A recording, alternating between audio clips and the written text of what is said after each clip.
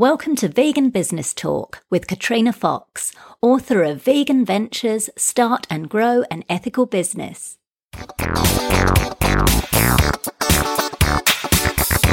Hello and welcome to episode 61 of Vegan Business Talk. I'm Katrina Fox, journalist, author, media and PR coach, copywriter, editor and proofreader, and founder of Vegan Business Media, a content, events and training platform providing success tips for vegan business owners and entrepreneurs. In this episode, I interview Ed Lower and Melindy Lovegrove from the Chocolate Yogi in Sydney, Australia. Ed, who's from the UK, worked as a bookkeeper for many years in the media, entertainment and technology industries while nurturing his creative side with a side hustle as a voiceover artist for TV ads, cartoons and online media. Melindy, who's Australian, has worked as a community development worker in South Africa, the UK and in Tanzania, where she lived and taught about sexual health and HIV prevention in a rural village for 6 months. She's also taught yoga and meditation all over the world. After returning to Australia in 2013, the husband and wife team started their business because they both had dairy allergies and couldn't find creamy vegan chocolate that they liked. They began experimenting in their home kitchen and started to get involved with Sydney Vegan Club, educating themselves about how animal agriculture impacts people, the planet and animals. Already vegetarian, they quickly made the transition to ethical veganism and began gently introducing the philosophy into the Chocolate Yogi's branding and packaging. In this interview, Ed and Melindy talk about how the environment where a food product is made and the energy that goes into making it impacts its taste, the key investment they made at a time when they were down to their last dollar that was instrumental in enabling them to scale their business, how they got their products into more than 100 stores without a distributor, why national distribution is not necessarily the best way to go initially as a small business owner starting out, how they got an initial investment to get the business started after just a 10-minute phone call, and much more. Here's the interview with Ed Lower and Melindy Lovegrove from the Chocolate Yogi. Hello, Ed and Melindy. Thank you very much for joining me today. Hi, Katrina. Hi, thanks for having us. Oh, it's great to have you. I'm very excited about the growth in your business. I'm a fan of your chocolate, as you know, Chocolate Yogi. So it's great to have you on to talk about your challenges and your successes. But first of all, we'll start off with the question that I ask everybody, which is all about the why. What are your drivers for running your vegan business? You want to answer that one? Yeah. Okay. So for us, it's actually changed over the timeline of our business.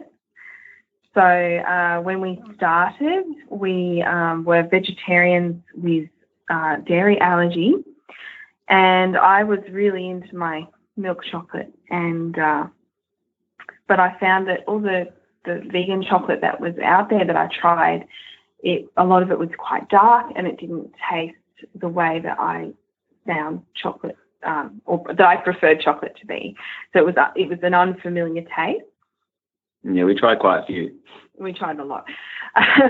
So I actually, I started making it at home, and then when we were thinking about starting a business, it seemed like the natural idea to follow. And so I felt like there must be other people out there that they want to avoid dairy, but it's really hard because milk chocolate is so addictive. Mm. Like I found sometimes I was slipping back at the beginning of my dairy-free journey. So that's why we started. And then once we started, we got involved with the Sydney Vegan Club. We were supporting Films for Change. You're going to events. Yeah. And through that, we actually educated ourselves about what's happening in the animal agriculture industry and the effect it's having on the animals, on the planet. And also, we were already vegetarian, so we were also already with our dairy allergies, we we didn't have any other real, like some people dairy allergies have goat cheese and all that kind of stuff, sheep's cheese, and we didn't really have that. So we were kind of, in many ways, we were already vegans, but we had the odd egg, so it wasn't.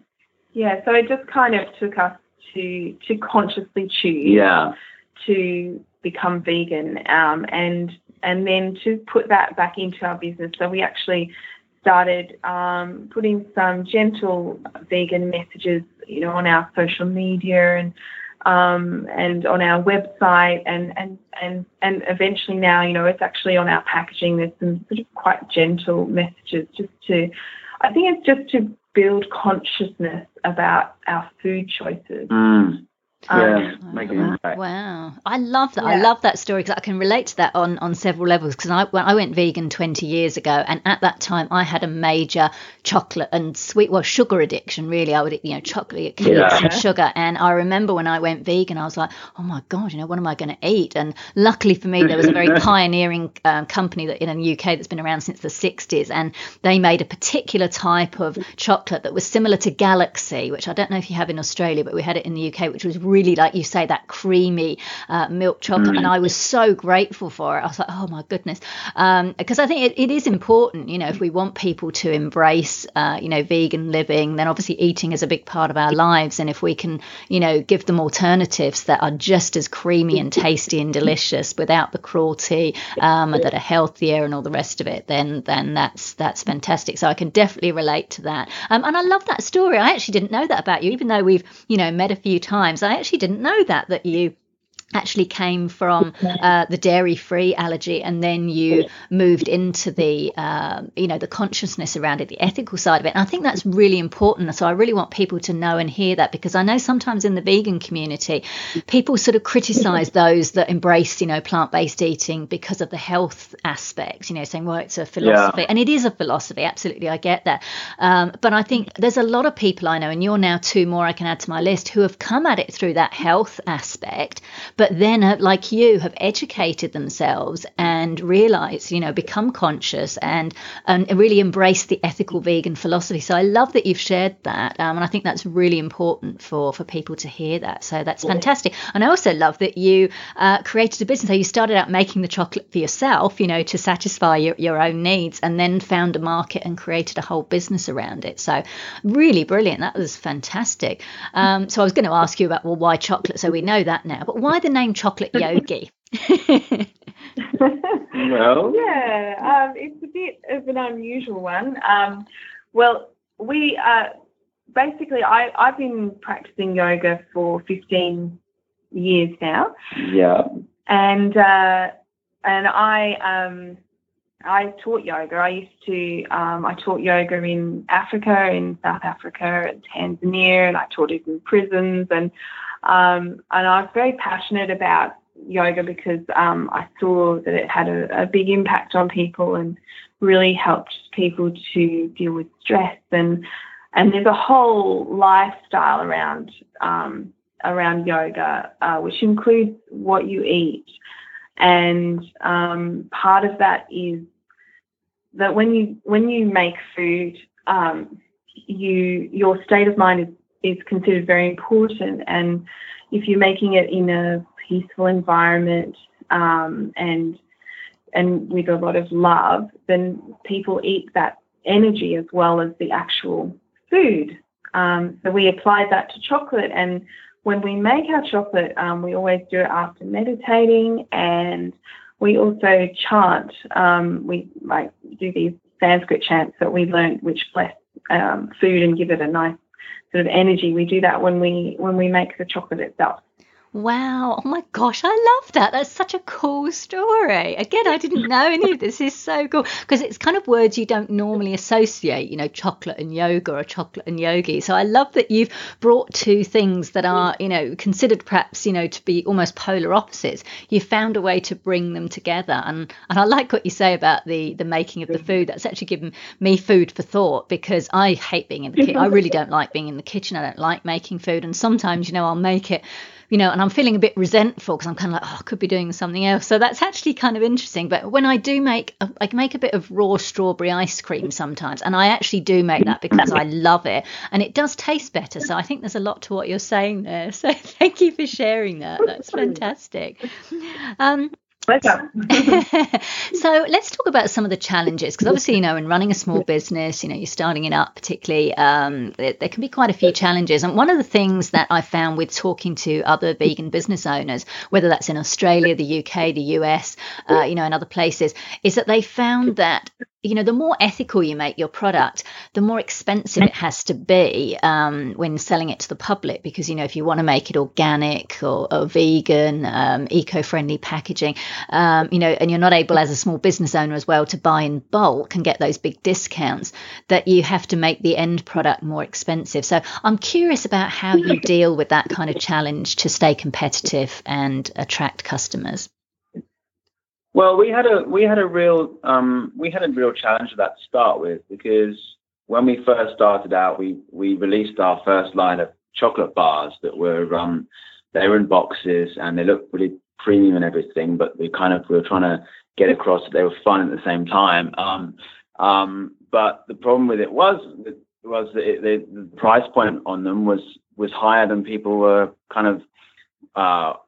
often willing to pay. And something that we discovered that was really important was looking at the mainstream market and seeing how things are packaged, how they're placed there, like how they're priced, because perception is like one of the most important things, because how people perceive things on a day-to-day basis is driven and affected by what they see, what they hear, what they smell, and the fact is that in the mainstream world, there's millions and millions and millions and millions of dollars spent by all the corporations, the big corporations, that are designed to affect how people perceive things. So that's why when you look at an 80 gram or 100 gram bar of chocolate, they're all the same size and the same shape, and they're in the same way of packaged on the shelves. So perception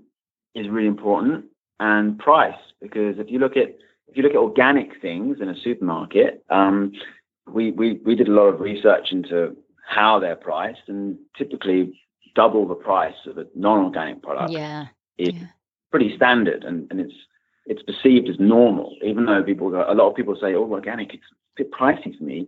So people who say that, they're not going to buy organic. But people who buy organic, they already know that organic is double the price, and they're normally going to pay that. But if you bring something into the market that's like it's 3 times the price of the non-organic thing, and it looks smaller, and it might be pretty and premium looking, but it's 3 times the price and it looks smaller, you're setting yourself up for a fall, unless you have got millions of dollars to spend on marketing to actually get people trying it and actually people seeing the value in it outside of what they perceive as normal. Okay, so you said you found a bit of a challenge with that with your own product. So what did you do? How did you overcome that?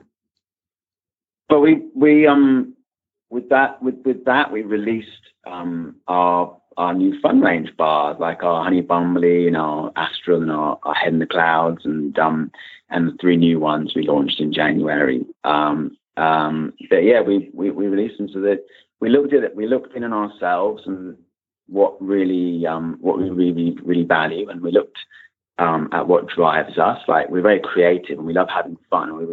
We have tickle fights pretty regularly during the week. I love your honesty. we watch a lot of Disney. We're both sci-fi nuts. We love fun movies. We don't watch horror. We don't really. I mean, neither of us. I mean, I'm probably speaking myself more now, but I've never really bought premium chocolate in my life. It's not really.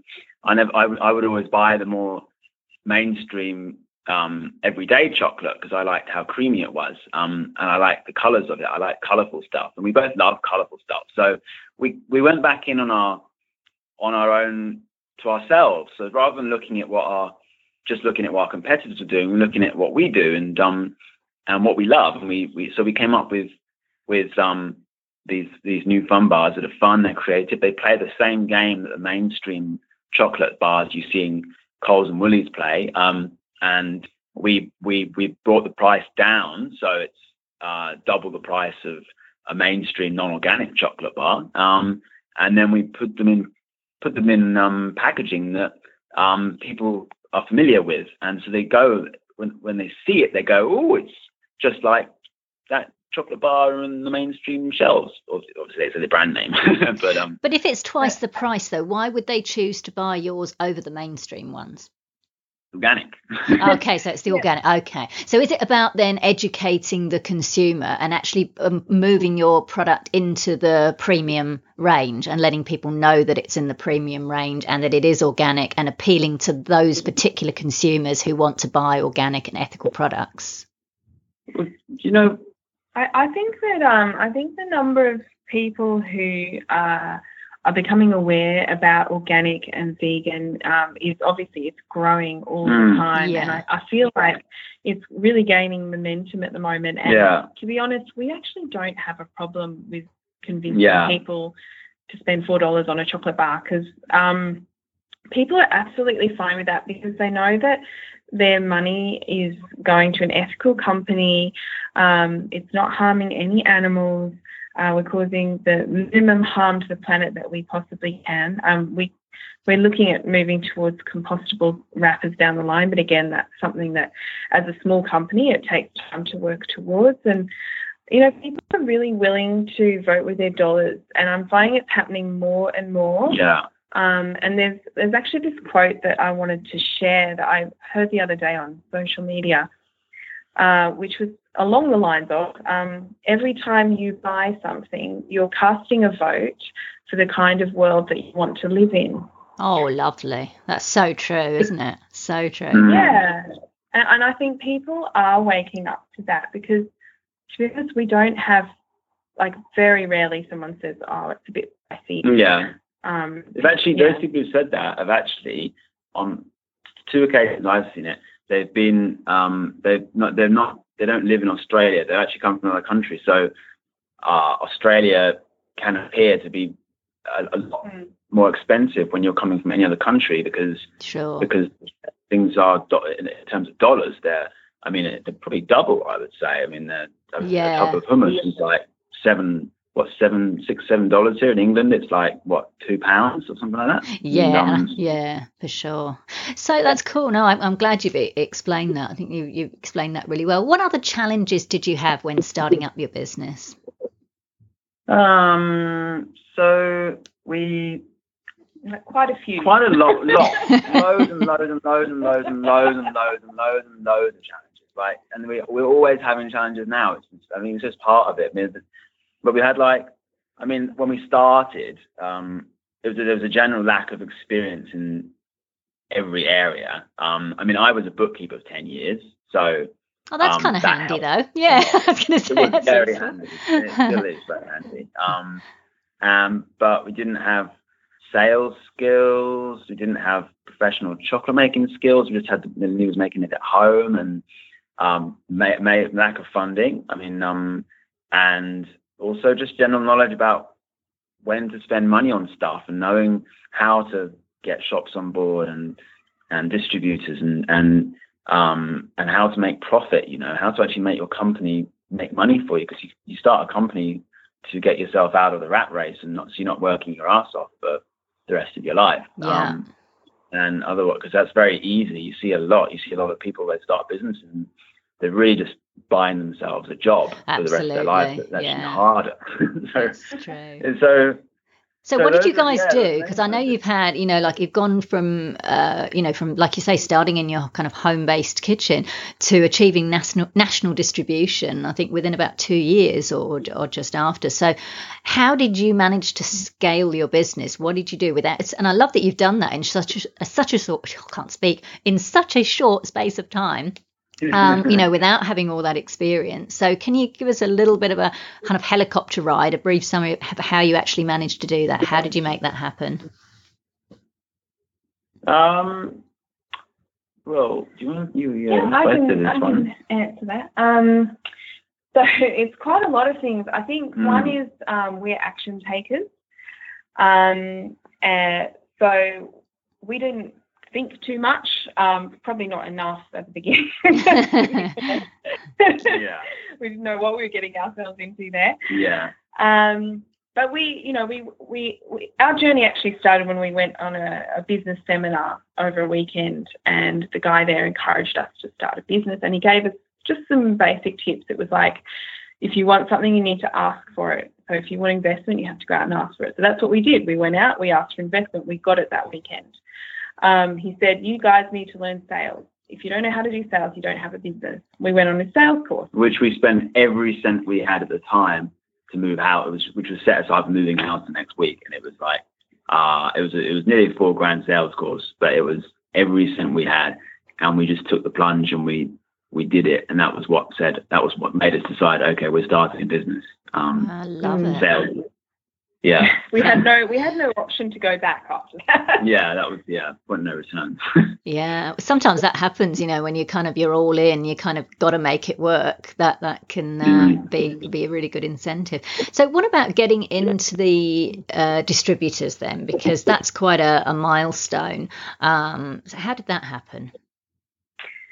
So I think the key to that is, after the sales course, Ed went out to a lot of stores, not just in New South Wales but in other states, and so sold our chocolate into those stores. And he did a really great job. Fantastic! Wow! So you did that one-on-one with individual stores. You started by doing that yourself. Yeah, awesome. I got us into about 100 stores initially. Wow!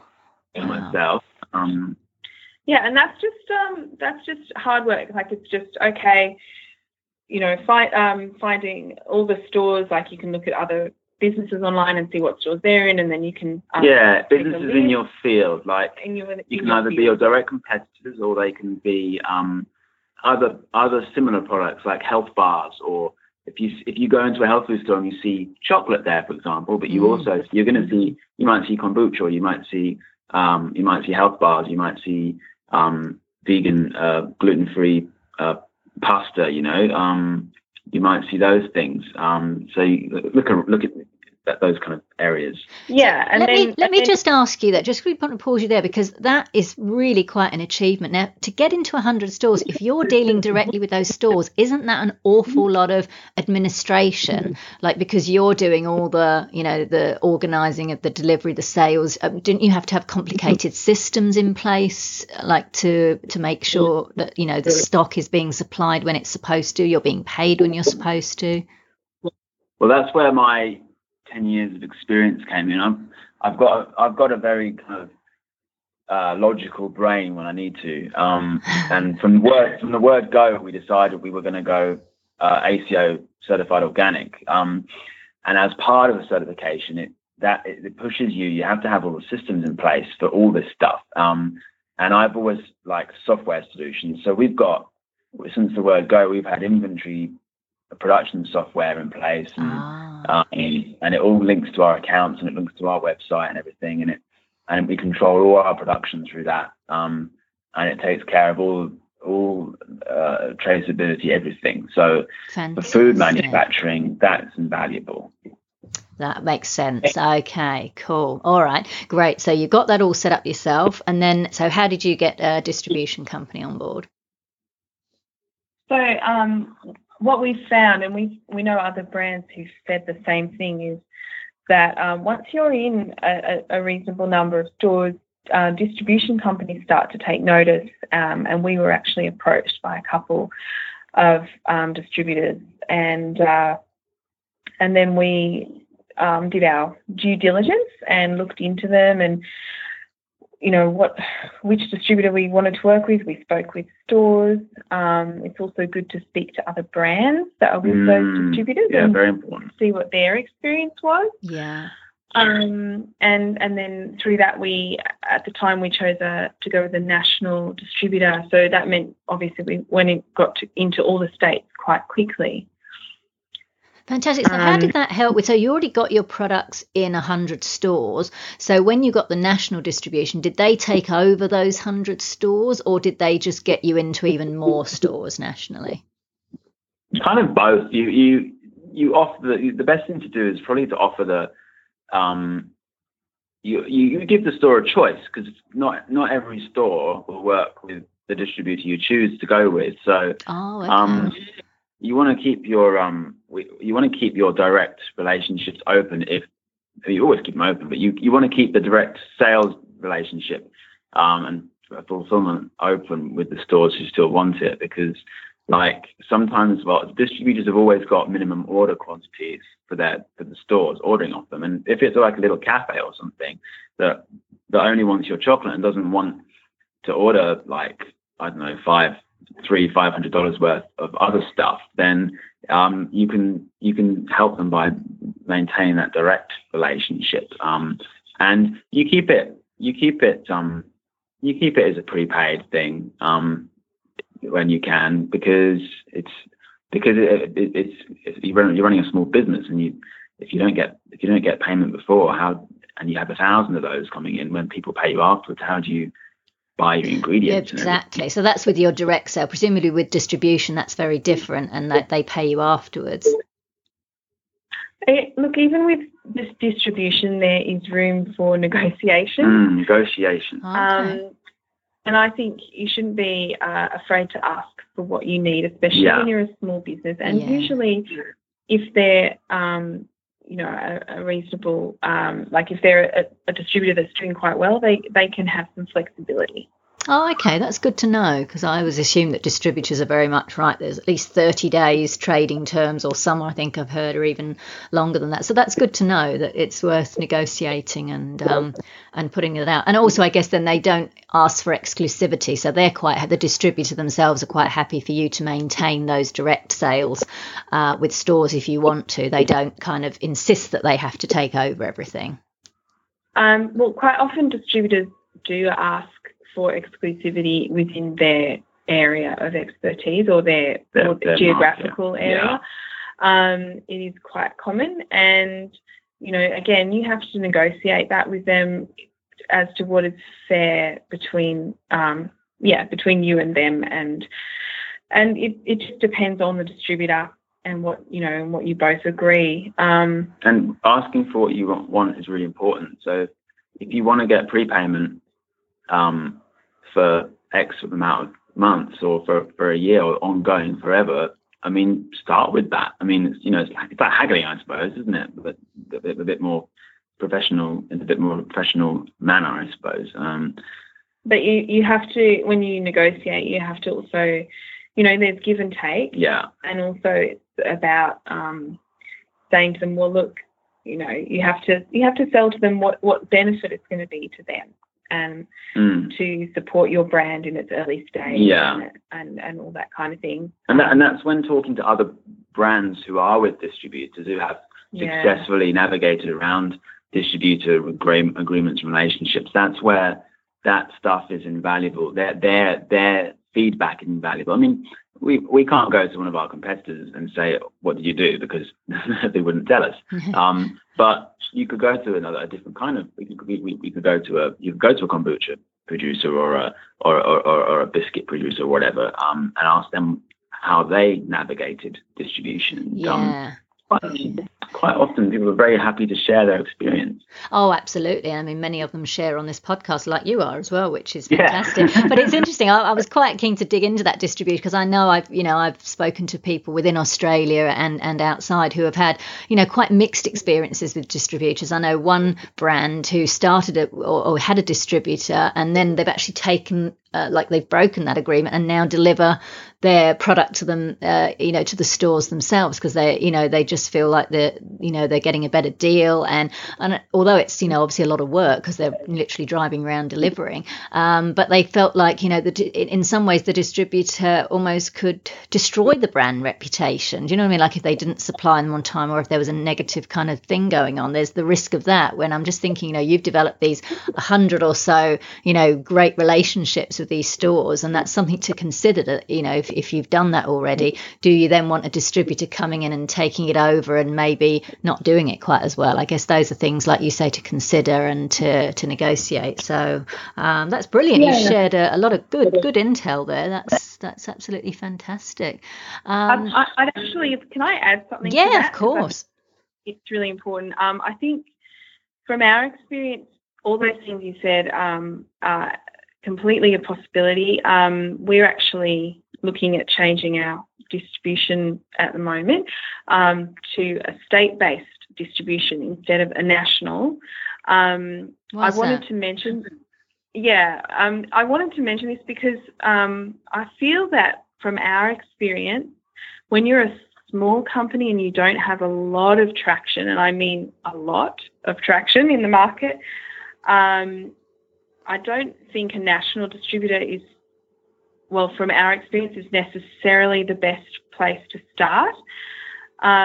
There's several reasons. One is you just have one major source of income, and that's really risky. Yeah. And it means you don't have a lot of control. So, like, you know, if you have a different distributor in each state and one of them's not doing very well, then you can work with them to improve that, or you can get a different distributor on board, or you can take back and do, like, you know, direct, like you were just talking about. And often with smaller distributors as well, you have a bit more, like, you can talk to them and ask them what's going on, and they'll know exactly what's going on in the different stores, and they'll make sure that you have, you know, good representation on the shelves. You want that kind of a distributor who, when you're at this stage of business, when you're in the beginning, you need someone that can put that care and attention into your brand and really get behind it. You don't want someone with thousands of brands. Yeah. Okay, that's brilliant. That's really good, actually. Very useful. Thank you so much for sharing that. This is absolutely brilliant.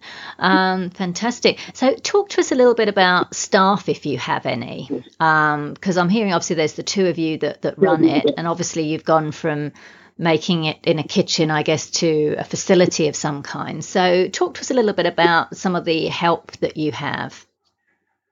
Well, we've since we started making it, you've got different levels of productions. We've had casual staff, 2 to 3 casual staff part time, varying at times for the last year and a half, 2 years, doing anything from packaging to assisting with molding and molding and that kind of stuff, and add some admin tasks. But it's really important that when you do get staff, you know exactly what you're hiring them for. There's a really good, there's a really amazing book that we believe every business owner should read. It's called The E-Myth. Yes, I've mentioned that a few times. Yeah, on the show. Oh, there you go. Yeah. But in that book, he talks to the lady he's having a discussion with, Sarah, he calls her, and because he does in the audiobook, it's him narrating. We have the audiobook. It's fantastic. He has a conversation with her, and it's like, so Sarah was telling me about her experience. I poured her another cup of tea. Yeah. He mentions, Sarah mentions her first staff member, how initially the staff member was like a godsend, and she could just pile off anything she wanted onto her. But then that person then becomes someone that doesn't know their role properly, and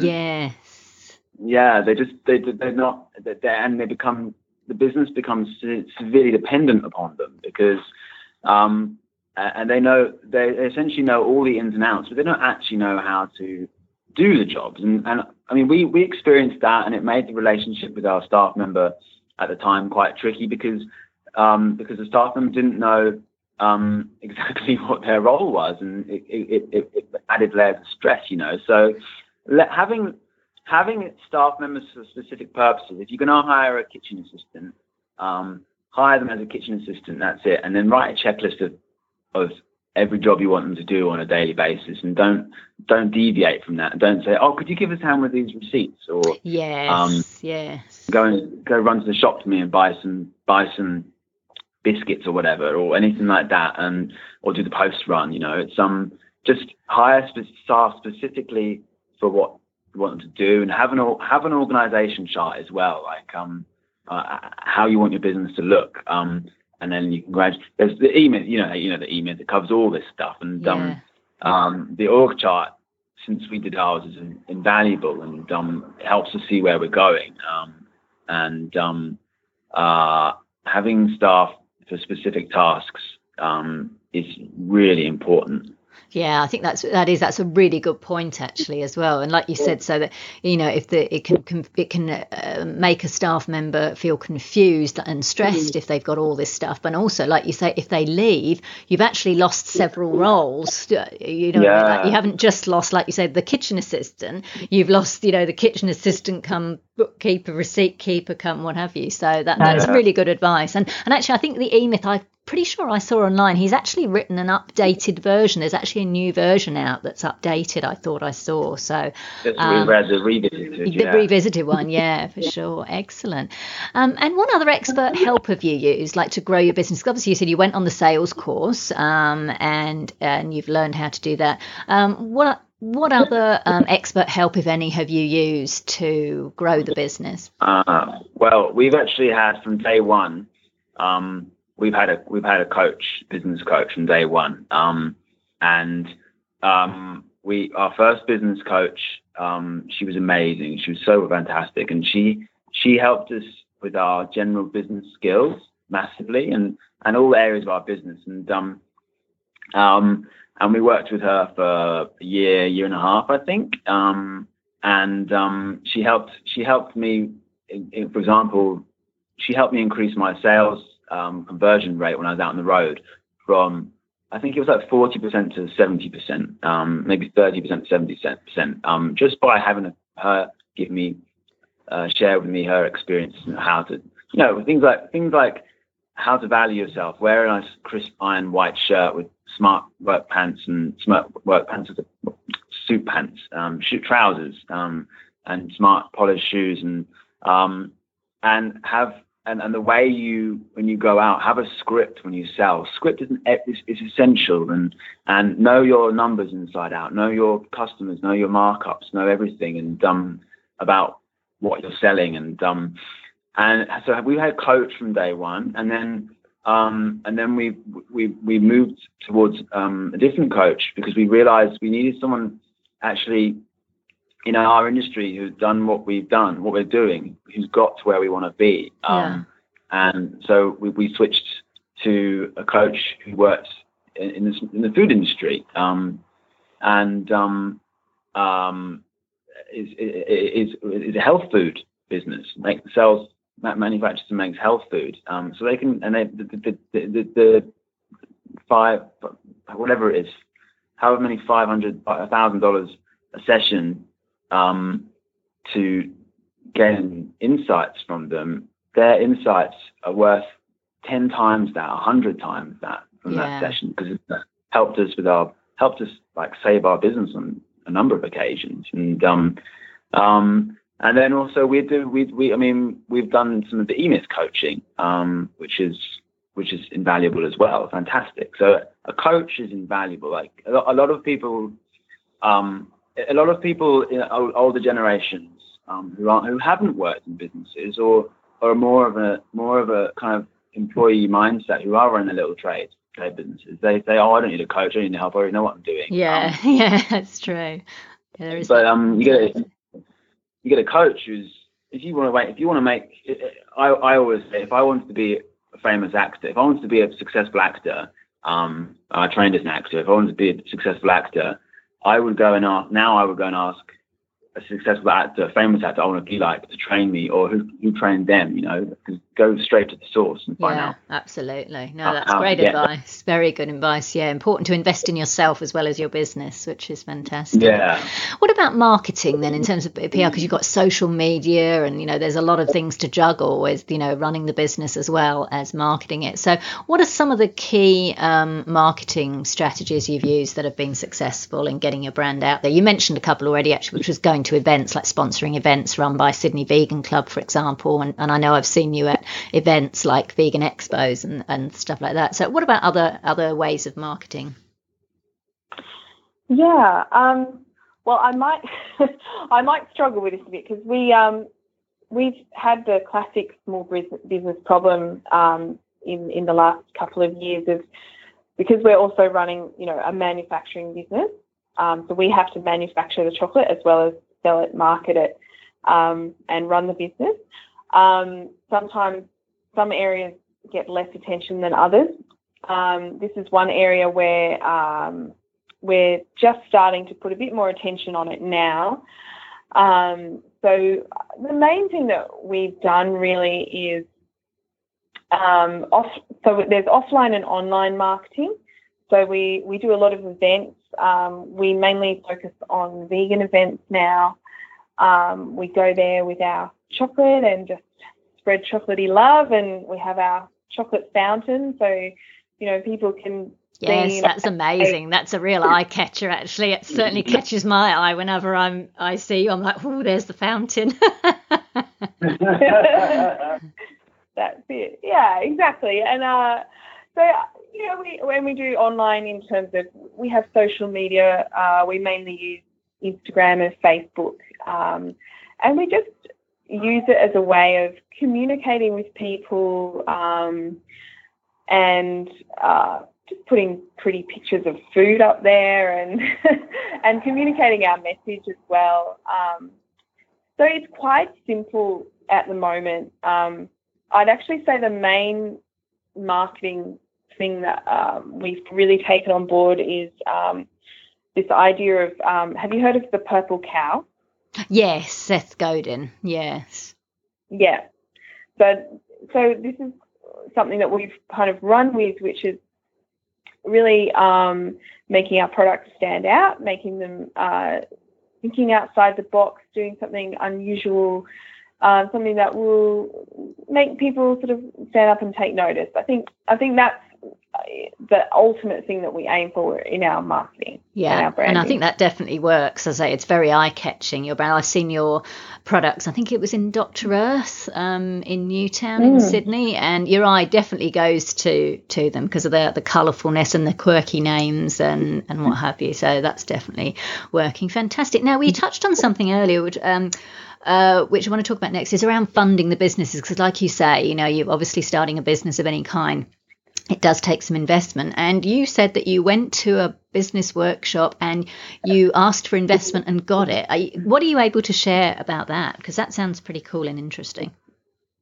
Well, we went to the workshop, and it was a 2-day event. And we went there. It was a free event. We went there out of curiosity. We were already considering maybe starting a chocolate business and running it markets once a week, twice a week, to get ourselves some cash, because we were in a bit of a poverty trap at the time, because we'd been in Australia 6 months, and Lindy's Australian, but she'd been in England for 16 years, and without Australian working experience, getting a job here is very challenging. So it can be very challenging. So we went. We went to the seminar out of like curiosity and a little bit of desperation, I suppose. And we were ready to.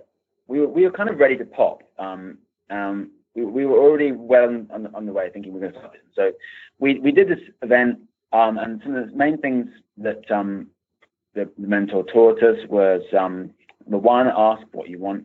Ask for something, you might just get it. Number two, you do a small business and a large business. It's the same amount of work, but smaller results with small business. So you might as well do a large business. And three, you've got to learn to sell. So like we said earlier, we stood up at the end when he was doing the special deals from the stage on his sales program. And we stood up and we took the deal, and we went on the sales course a month later. And we got home that evening. We thought, wow, we've just spent every cent we had, and we're meant to be moving house in a week.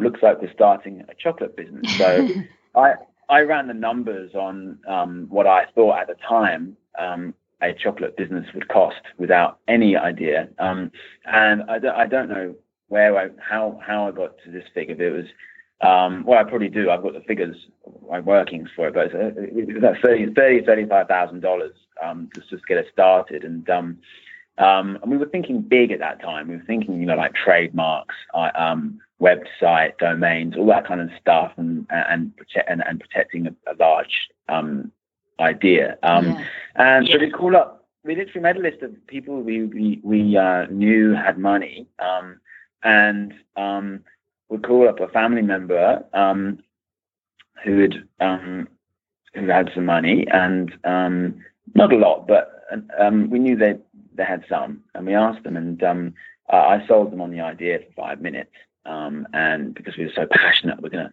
change the world, and we're going to make this chocolate that's amazing, and within 5-10 minutes, we had the investor sealed $35,000.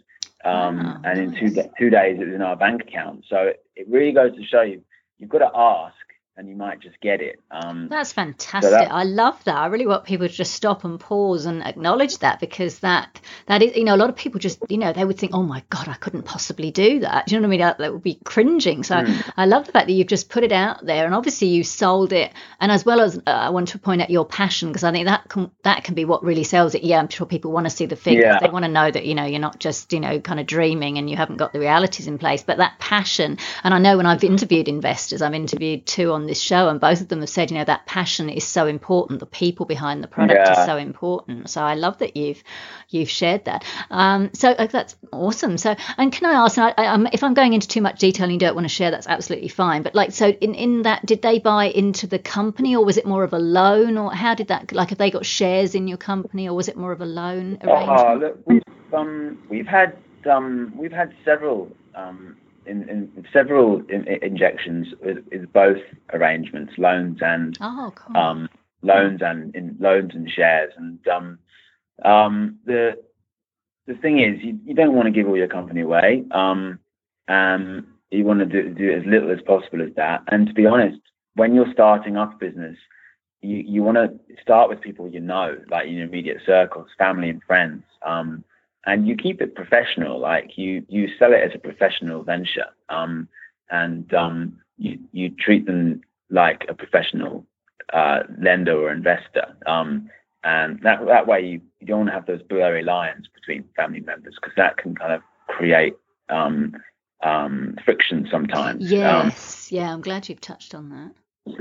So really, it's banks and traditional lenders, they're reluctant to, from what we've experienced, having had only been here 6 months when we started it, and we went for bank funding like 6 months into our business, and everyone said no, because like a 6-month-old business, from a British person who's still on a than a Australian person who's never worked in their life in Australia. Just like, they kind of like they politely have to turn you down, and it can be very challenging, So starting with people you actually know, who can help you out, is really important, and also just that, like you said, that passion thing. I think the thing is, like I said previously, we were ready to pop, like we were ready to just go for it. And I think Robert Kiyosaki, the author of Rich Dad Poor Dad, said once, maybe it was someone else, they said, someone asked them at a seminar, should I start a business? I'm thinking about it. And he said, no, if you're asking that question, then you're not ready to start it. Because people who are ready to start a business, they're ready. They're popped. Yes, you're not just thinking about it. Yes, yeah. No, that makes perfect sense. That's fantastic. I really appreciate you sharing that. I know because some businesses, they're maybe a bit guarded and don't want to really share how they got started. So I love that you have broached that and given some really good advice there to, give people permission, hopefully, to be brave and ask. Because at the end of the day, they can only say no. And I think sometimes as well, and I think it's Anthony Robbins, I probably heard it first from him, is that, one of our core fears as human beings is, that being rejected. We don't like it. And so we kind of avoid situations where we do it. But obviously, in order to go forward and, be successful, you've got to put yourself out there. And some people will say yes and love you, and some people will say no. And you've just got to handle that and, not be, devastated by it and so that you don't carry on. You just kind of go with the yeses, roll with the yeses. But it's definitely worth putting yourself out there. So I love that you've shared that. That's wonderful. So I'll just ask you a final question then. And tell us about where you're at. You've already had some wonderful success, and I love that you've shown that you can come from another country as well, and in a short space of time still be very successful. So what's your future plans for your brand and yourselves? Oh, that's a tricky one. Well, we're still only 2.5 years old, so we are still in that infancy phase. So, we want to grow into a strong, established brand in Australia, and we want to do more kind of things that inspire us, like work with more charities, which is something we've just started doing. We donate 10 cents from every bar that we sell to Sea Shepherd now. Oh, yeah, lovely. the new lines, the Happy Thought. Have you seen the new 3 ones? Happy Thoughts, Frothy Toffee, and I don't think Jazz. I have. No, I haven't. Oh, you could grab them down at the cruelty-free shop. Okay. I'll have a look next time I'm there. Yeah. You could grab them down there. They're the same size, same price, but they have the Sea Shepherd sticker on them on the front and stamp on it. Oh, lovely. That's a smart move. Awesome. So basically, you're looking to expand across Australia and then, international after that? Other planets. Awesome. That's good. That's what I like to hear. Yeah. That's what I like to hear. Big vision. Yeah, we're in talks with 2 Martians and a moon at the moment. Well, those spacey ones that you've got, the astral ones, they'd be perfect, wouldn't they? Yeah. So that's fantastic. Exactly. Awesome. So look, you've shared some wonderful intel and information and strategies. I think so many people are going to get a lot out of it. I've learned a lot. I always do, and I learn a lot from everyone I interview, but that's been really, really super helpful. So I really appreciate both of you taking the time to speak with me today. I'm looking forward to personally seeing your chocolate fountain at upcoming events and enjoying your chocolate. So you will. Thank you, Ed and Melindy. Thank you so much for joining me. Thanks, Katrina, for having us. Thank you so much. So that was Ed Lower and Melindy Lovegrove from The Chocolate Yogi. You can find out more at thechocolateyogi.com.au. And that link is on the show notes page at veganbusinessmedia.com/podcasts and going to episode 61. Now for our Vegan Business News Roundup. Birmingham in the UK is getting its first vegan and sugar-free cafe this month. That's March 2017, reports I Am Birmingham. The Natural Healthy Foods restaurant will open in the city's centre following the success of its Digbeth store, which opened in September 2015.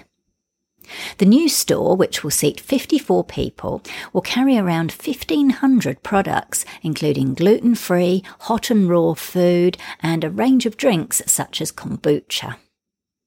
CEO Simon McCarroll is committed to bringing healthy eating to the area after seeing an improvement in his own health after adopting a plant-based diet, as well as showing that vegan foods are delicious. The range of food products that can be made vegan continues with the announcement that Canadian bread company Osery Bakery is launching an animal-free packaged brioche. The company is offering samples of the new brioche bites and brioche buns at the Natural Products Expo West in Anaheim, California, which is taking place this weekend. Osery has replaced typical brioche ingredients such as butter, milk and egg with plant-based alternatives.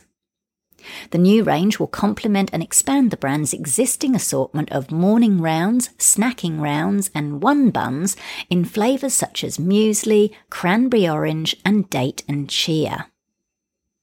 The family-owned business is committed to creating healthy products. Using real fruits and grains, all Osery Bakery products are free of dairy, egg, nut, tree nut, soy, artificial flavours, colours, preservatives, additives and GMOs. The new brioche buns and bites will be available at leading natural specialty and grocery stores across the US from early May this year. Isn't it great to see more and more products veganised? It's more proof that we just don't need animal parts or secretions to make tasty and healthy food. Still on the subject of veganising, the US's most prestigious culinary organisation will host an all-star veganised dinner in New York this month, reports Latest Vegan News.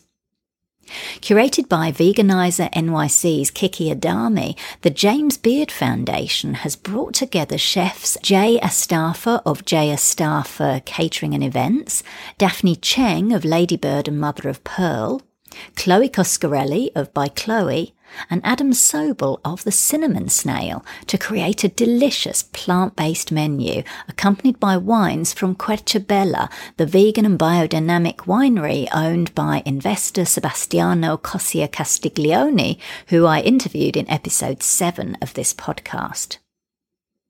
Guests attending the event will enjoy a 6-course dinner. So this is absolutely fantastic. It's so exciting to see these top culinary organisations embrace plant-based food, as this really helps to break down any negative stereotypes about it. Kiki Adami is doing an excellent job with her veganising of eateries. Great stuff. Finally, General Mills is continuing its investment into vegan businesses by backing 20-year-old entrepreneur Daniel Katz's Dee's Naturals brand, reports Fortune. The healthy snack startup makes plant-based no-cow bars that are packed with protein and low in sugar, as well as a line of nut butters. In just 2 years of business, Dee's Naturals has generated nearly $10 million in annual revenue. Katz told Fortune this was the first investment he'd taken outside his family. The terms of the investment by 301 Inc., the venture capital arm of General Mills, are undisclosed but described as significant. Dee's Naturals joins other plant-based brands that 301 has invested in, including vegan protein maker Beyond Meat, kale chips maker Rhythm Superfoods, and nut milk cheese and yogurt brand Kite Hill. It's fantastic to see these big companies recognising that plant-based foods are the future, and how inspiring for a young entrepreneur just 20 years old to have so much success with his vegan brand. Love it. So that's it for this episode of Vegan Business Talk. Thank you so much for tuning in. If you enjoyed the show, I'd really appreciate it if you gave it a review and rating on iTunes or any other platform you're listening on. Finally, I encourage you to head over to veganbusinessmedia.com, where you can find more resources, including details of my media and PR consultations, copywriting, editing and proofreading services to help you grow your vegan business. I'm Katrina Fox, author of Vegan Ventures, Start and Grow an Ethical Business, and I look forward to catching up with you in the next episode of Vegan Business Talk. Bye for now.